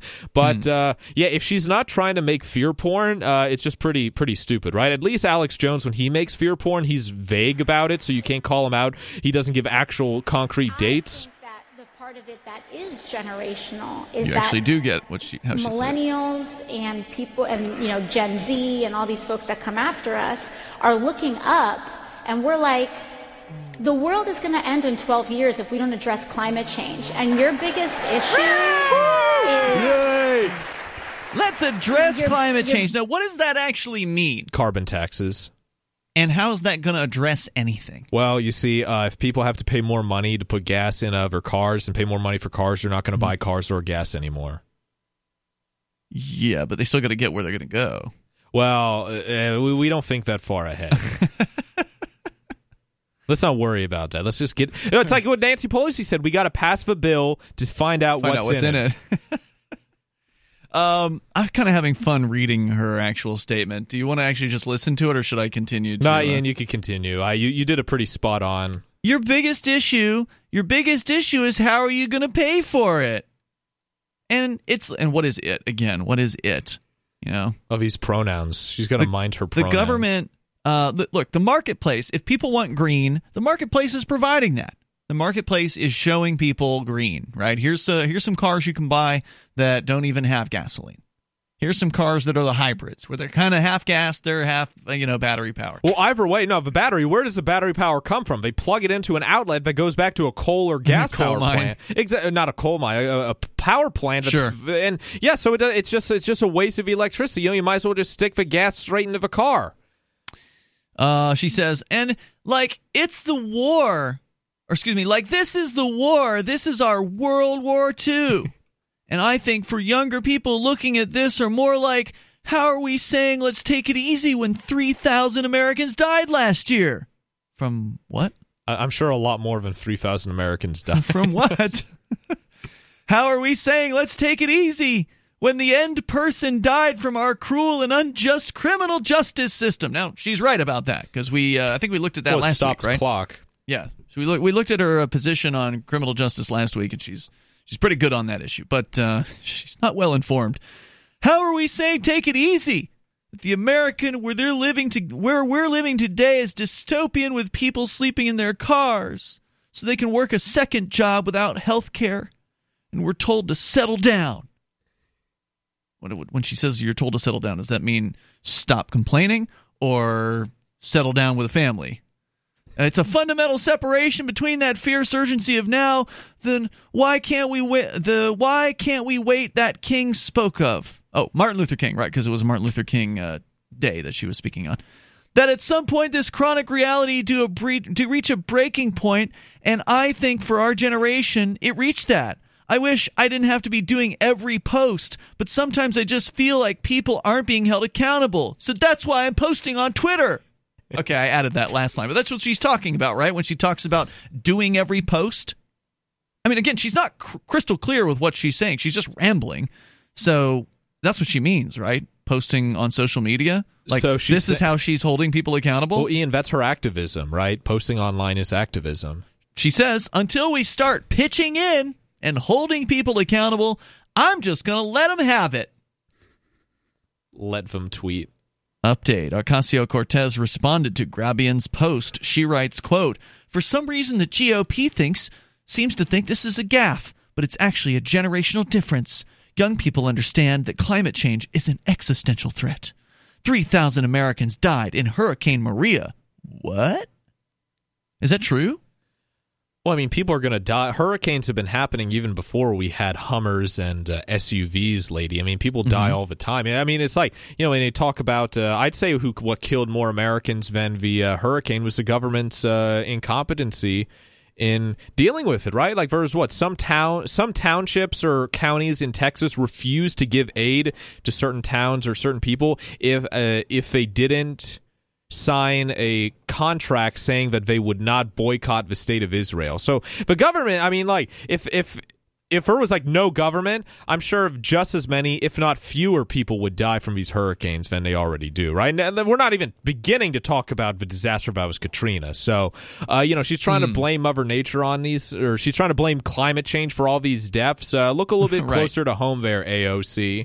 Yeah, I did just look this up, by the way, Vincent. According to Wikipedia on Hurricane Maria, the death toll in Puerto Rico was initially reported as just 64, but revised after several studies estimated between 1,400 and 5,740 deaths were attributable to the storm. The official estimate of 2,975, so close to 3,000, as she said, based on a study commissioned by the governor of Puerto Rico. Well, that's honest, right? It's a government study. The more bodies, the more aid. More funding. Yeah.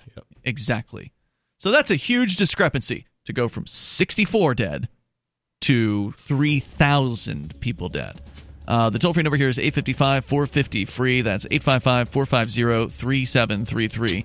And you can bring up anything that you want. You can take control of the airwaves here on Free Talk Live. Also, there's our Discord on-air call-in line rooms. They're open and available to you. Jump on into one of those. We'll put you on the air with us. You can talk about anything you want here on Free Talk Live. I guess that's it from Ocasio-Cortez, but we got more on the way, and you can bring up what you want. LRN.FM now has a Discord. Discord is a free text and voice chat platform, and we now have our own server with a bunch of channels at discord.lrn.fm. You can join other listeners as they chat about various things during our live shows, or anytime, day or night. Discord software is available cross-platform, so you can have it on whatever device you want and take your chats anywhere. Join our Discord at discord.lrn.fm. That's discord.lrn.fm.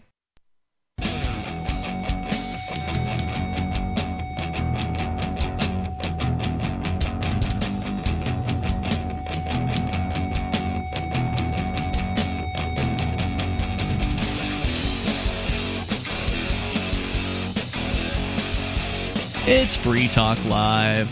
You dial toll free. Join us here. Bring up anything that you want with you tonight. It's Ian. And Vincent. That toll free number is 855-450-FREE. That's 855-450-3733. Whether it's the Venezuelan conflict that continues to bubble up down south, or Alexandria Ocasio-Cortez, who is saying the world is going to end in just 12 years' time.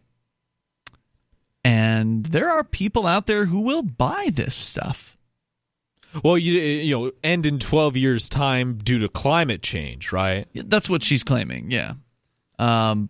Exactly what that means, I don't know. What does the world ending look like when it's due to climate change? Is she saying there's going to be a bunch of hurricanes that are going to, exterminate the entire world's population? Is the Earth going to become so hot that you cannot survive anymore? So the studio's going to get some beachfront property. I think that's what they're saying here. Keene's going to be beachfront. I just don't understand it. Florida's going to disappear. You're saying Florida's going to go back underwater? Yeah, okay. So from what I remember in all the indoctrination, the climate change. Right, because you're still in college. You're still getting it, right? Not from the college. I mean, luckily I could avoid that. I'm talking about the place that I can avoid it, which is back at the high school? Yeah, at the high school, the junior high, the elementary school. It's all there, all sorts of propaganda. And so I remember saying how polar bears are going to be extinct. They said how nations in the Caribbean, Southeast Asia, underwater. London's going to be underwater. Netherlands going to be underwater. Florida's going to be gone. But didn't they say in the 70s there was going to be an ice age? Yeah, in the 70s they said there's global cooling, and they had the idea of putting a bunch of soot all over Antarctica to absorb the sun, and then it's 10 or 20, a few decades later, we're like, oops, we were all wrong. You got to now, but now we're right? And if you don't believe us, you're going to jail for being a climate denier. We're trying to arrest people for denying. Are they really? Well, I mean, I shouldn't even use their terms, right? But climate's always changing. We're trying to. What they really want to do is arrest anyone who speaks out against carbon taxes, i.e., global warming.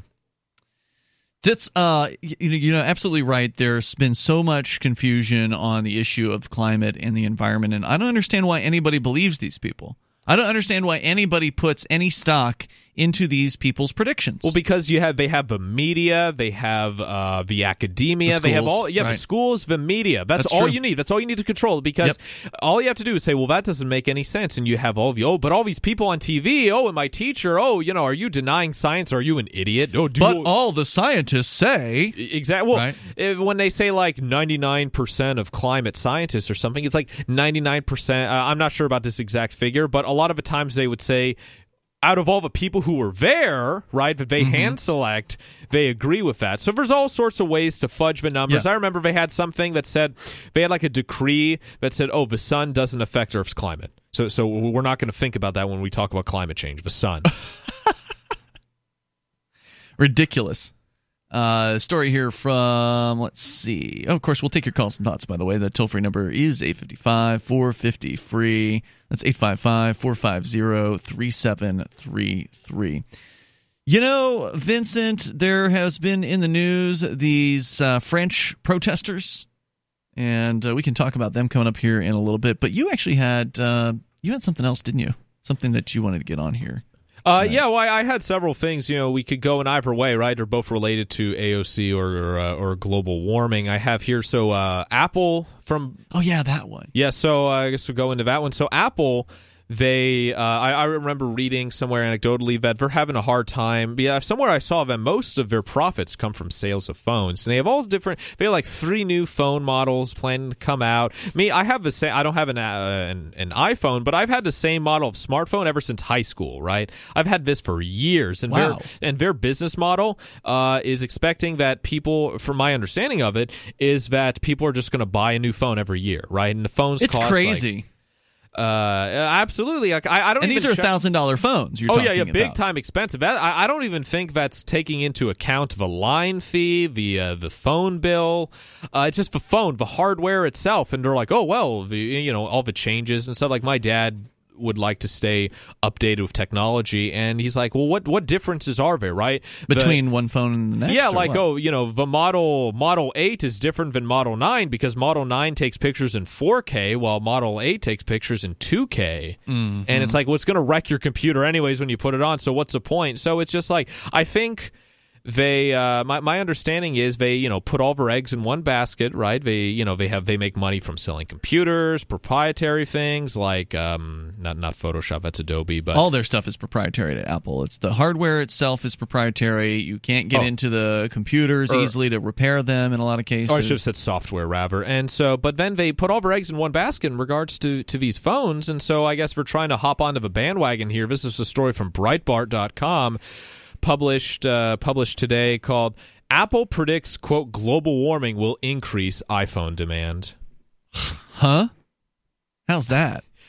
So I'll just get into it. Apple expects greater demand for iPhones as a result of global warming, according to a report assessing the impact of climate change on its business.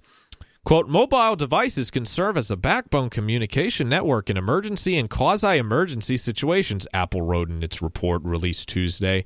They could serve as flashlight or a siren. They could provide first aid instructions. They can act as a radio, and they could be charged for many days via car battery or even hand cranks, it said. Over time, as people begin to experience severe weather events of greater frequency, we expect an increasing need for confidence and preparedness in the arena of personal safety and well-being of loved ones. Okay. Is anybody actually claiming? It wouldn't surprise me if this is, the so-called environmental viewpoint. And I like the environment, by the way. I like clean air and clean water and trees and, parks. That's all fine, and I think those are great. But are they actually claiming that these natural disasters, tornadoes and hurricanes, typhoons, that these things are actually happening at a greater frequency? It's BS. It seems to be what they're implying, yeah. Or people's just memory attention spans are getting shorter. Well, what I'm calling BS on is the fact that, like, it could service as a flashlight. Yeah, a poor one. It could service as a siren. Yeah, a poor one. Like, why don't, instead of, a jack of all trades is a master of none, instead of saying, like, let's say, God forbid, there's like a flood or a disaster. Well, actually, no, this Keen could really do for a flood or disaster here, all the degenerates and waste of life around here. But Keen went through a flood in 2005. God forbid, we're in for another one of those. Clean the gene pool. We're talking about Darwinism. I don't think anybody died. God forbid I'm in a situation like that. If I have a phone, here, don't worry, guys. I have my first aid, your phone. My first aid instructions, my flashlight. Yeah, as long as you haven't been playing games on it and you took the battery down to 1%. Or right? as long as you don't let them do updates on it that slowly kills your battery, so you could buy a new one in a sick, twisted, planned obsolescence. But aside from that, that is an issue, by the way, planned obsolescence, and Apple has been accused of that. They've been accused of purposefully disabling phone speed, basically, like slowing down their phones after a certain period of time so as to encourage people to be like, man, my phone's so slow, I guess I had to get the new iPhone. And and they have a goal to say, this could help you out in an emergency, right? Well, what's going to happen if, you're on update number 5 and your phone is like has a 10-second delay or whatever, there's a rescue plane and you turn on your phone's siren, but it takes too long to turn on and the plane is gone. So, like, instead of teaching people to be responsible, saying these are things people should all own: a survival guide, a flashlight. I don't know about a siren, but flashlight, you could have had first aid instructions, a radio. All these things people should be owning. they're saying, oh, your phone could do that. And people probably, for a disaster, people will be using their phones, not for that stuff, but to be calling for help, calling the government for help. That's never going to come, right? Most people, they say, like, there's a classroom. They don't have an obligation to help you. Oh, and not even that, but like people can't even help themselves. They're just so dependent, right? There's like a survey taken of a classroom somewhere, and they said, the person asked the children, maybe students, I forget who, but they said, what would you do if there was a disaster? Only one person said, prepare the house. Everyone else said, go get help. Go call the government, right? Call the government. And that's why you have millions of people dying during disasters. The toll-free number tonight, 855-450-FREE. That's 855-450-3733. Moments remain. Enough time for you if you join us now. It's Free Talk Live.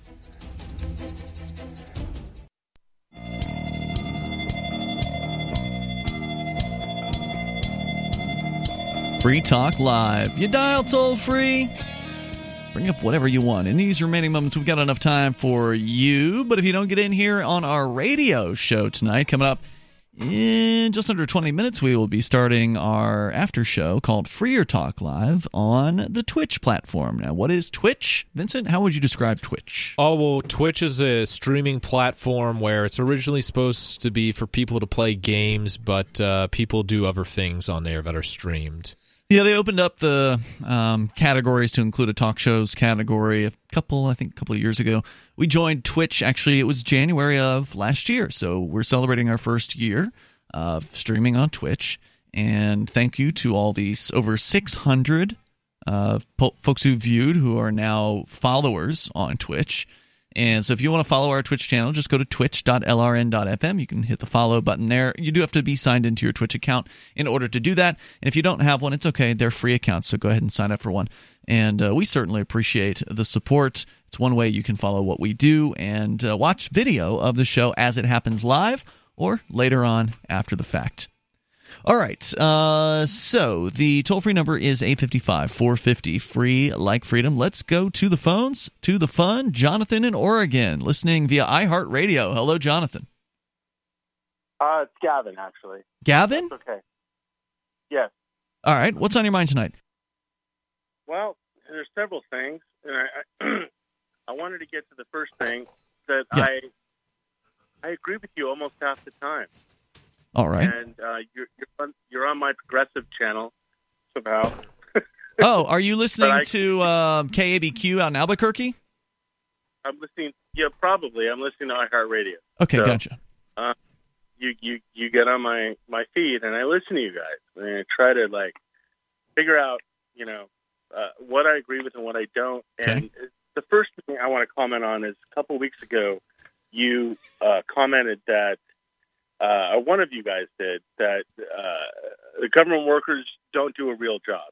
Basically said, someone get in there that does a real job. And I think you're talking about me. I just want to clarify what I said was, and it was sort of an overarching claim, and I think I corrected myself afterwards. What I said was, the government workers should go get real jobs in the productive economy. You mean the free market? The marketplace. Because they might be productive and they might actually be obviously doing work. I mean, I've worked for the government several points in my career. Right. But you mean like a real job is in it's actually naturally created by the free market, not a That's what I meant. And I do want to clarify, there are people who work for the government whose roles would exist in a marketplace, like the people who clear snow from the streets, for instance. Go ahead. Why does it have to exist in the free market to be a real job? What I meant was a productive job, a job that is actually... Okay, now he's talking about what I said. I can answer that. Yeah, it's a real job because the government creates demand for things. It's not natural demand based on the market or the invisible hand. Well, the government is a natural entity that actually does real stuff that helps the people in the country. And the next thing I want to... The government isn't... Whoa, we can't just let you go to the next thing here. If you want to call every night, you are welcome to call every night with whatever list of things you want to talk about. But the government is not natural unless you consider using violence against your neighbors to be a natural thing. Do you support using violence against your neighbors? A nation state. Well, I don't think the government does that. But you don't think? Just move on to the next Have you ever heard of the innocent people being bombed by the U.S. federal government in the Middle East? Oh, absolutely. I agree with you on that. See, that's one of the things I agree with you on. Okay, so you do agree that the government is violent. Okay, hold on. I just have a few more questions here. Just look, brother, you called at the very end of the show here, and if you've got a list of things you want to talk about, we are here 7 nights a week, okay? So there's plenty more time to talk about whatever other issues you have. So you've acknowledged that the government will bomb innocent, peaceful people in the Middle East. Okay, we agree on that. And that's wrong. Okay, that's wrong. Okay, I'm with you there. Let me ask you this then: what about when the government What about when the government police roll an armored personnel carrier through somebody's front door, roll tear gas canisters into the baby's bedroom, throw a tear gas canister into the baby's bed, and then just incinerate the baby? How about that? Is that something you support? That's where I agree with you. That's where I agree with you. But let me. Okay, but that's the government being violent to people, let's right? hear his rationale. Okay, let me move on, please. I'm talking about socialism in Venezuela. Your comments about socialism in Venezuela. All right. That was the main point I called. Okay. I don't understand. You guys seem so intelligent. Okay. I am intelligent. You Thank you. Right, and I think you are. But you seem to equate Venezuelan quote unquote socialism with Scandinavian or Northwest European socialism. There's no comparison. No, actually, we didn't equate those things. We didn't equate those things. Ocasio-Cortez, we were quoting. I remember that was brought up. Ian quoted it was quoting AOC because she said she didn't want Venezuelan socialism. She wanted Scandinavian socialism. That's right. And one of the differences between maybe you misunderstood or maybe we didn't explain correctly, but one of the differences between Venezuelan socialism and the Nordic states is that the Nordic states aren't running their government. The governments aren't nationalizing industries there like they did in Venezuela. Right. And exactly. Right. It's not run by dictators. They're not. No, it doesn't have to do with a dictatorship. The classic socialism is the takeover of industry. You understand that, right? No. There's actually like 70 different kinds of socialism. If you look it up on the internet, democratic socialism is not. It's not. Even I don't care what the different kinds There's are. thousands of different species of fish, but they all do the same thing. They're all called fish, and they all swim in the sea. No, they don't. They might look different. This country has been socialist since the end of the Depression. Okay? You're correct. The United States is a socialist country. You are correct. However, it's not socialist completely, and many of these countries around the world are also not completely socialist, because a socialist country is one in which the state owns and operates the means of production. Am I right about that, Vincent? Well, I'd say what we are in is crony capitalism. Yeah. That's why I support democratic socialism, because what it does is it provides capitalism, and it also provides a social safety net for those who fall through. So did you support Obama? Did you vote for Obama? Absolutely. Okay, all right. He's on it. Okay, all right. At least he's honest. Because Obama was a democratic socialist. I believe he described. So you're saying that under this is the first time I've heard this definition of democratic socialism. You're saying under democratic socialism, capitalism exists and the state doesn't own industry? Absolutely. Look at the Northwest Europe. So democratic socialism is only where people have their money stolen from them to support welfare programs? Is that what you're saying? It's not stolen. It's to support. What happens when you take something that's not yours without permission? What's that called? It's not yours because you get it because all the things that socialism supports, roads, highways. Hold on. Are you saying we can't have roads and highways without theft? Well, fascism. The Autobahn was built under fascism. You really think that private industry is going to provide those things?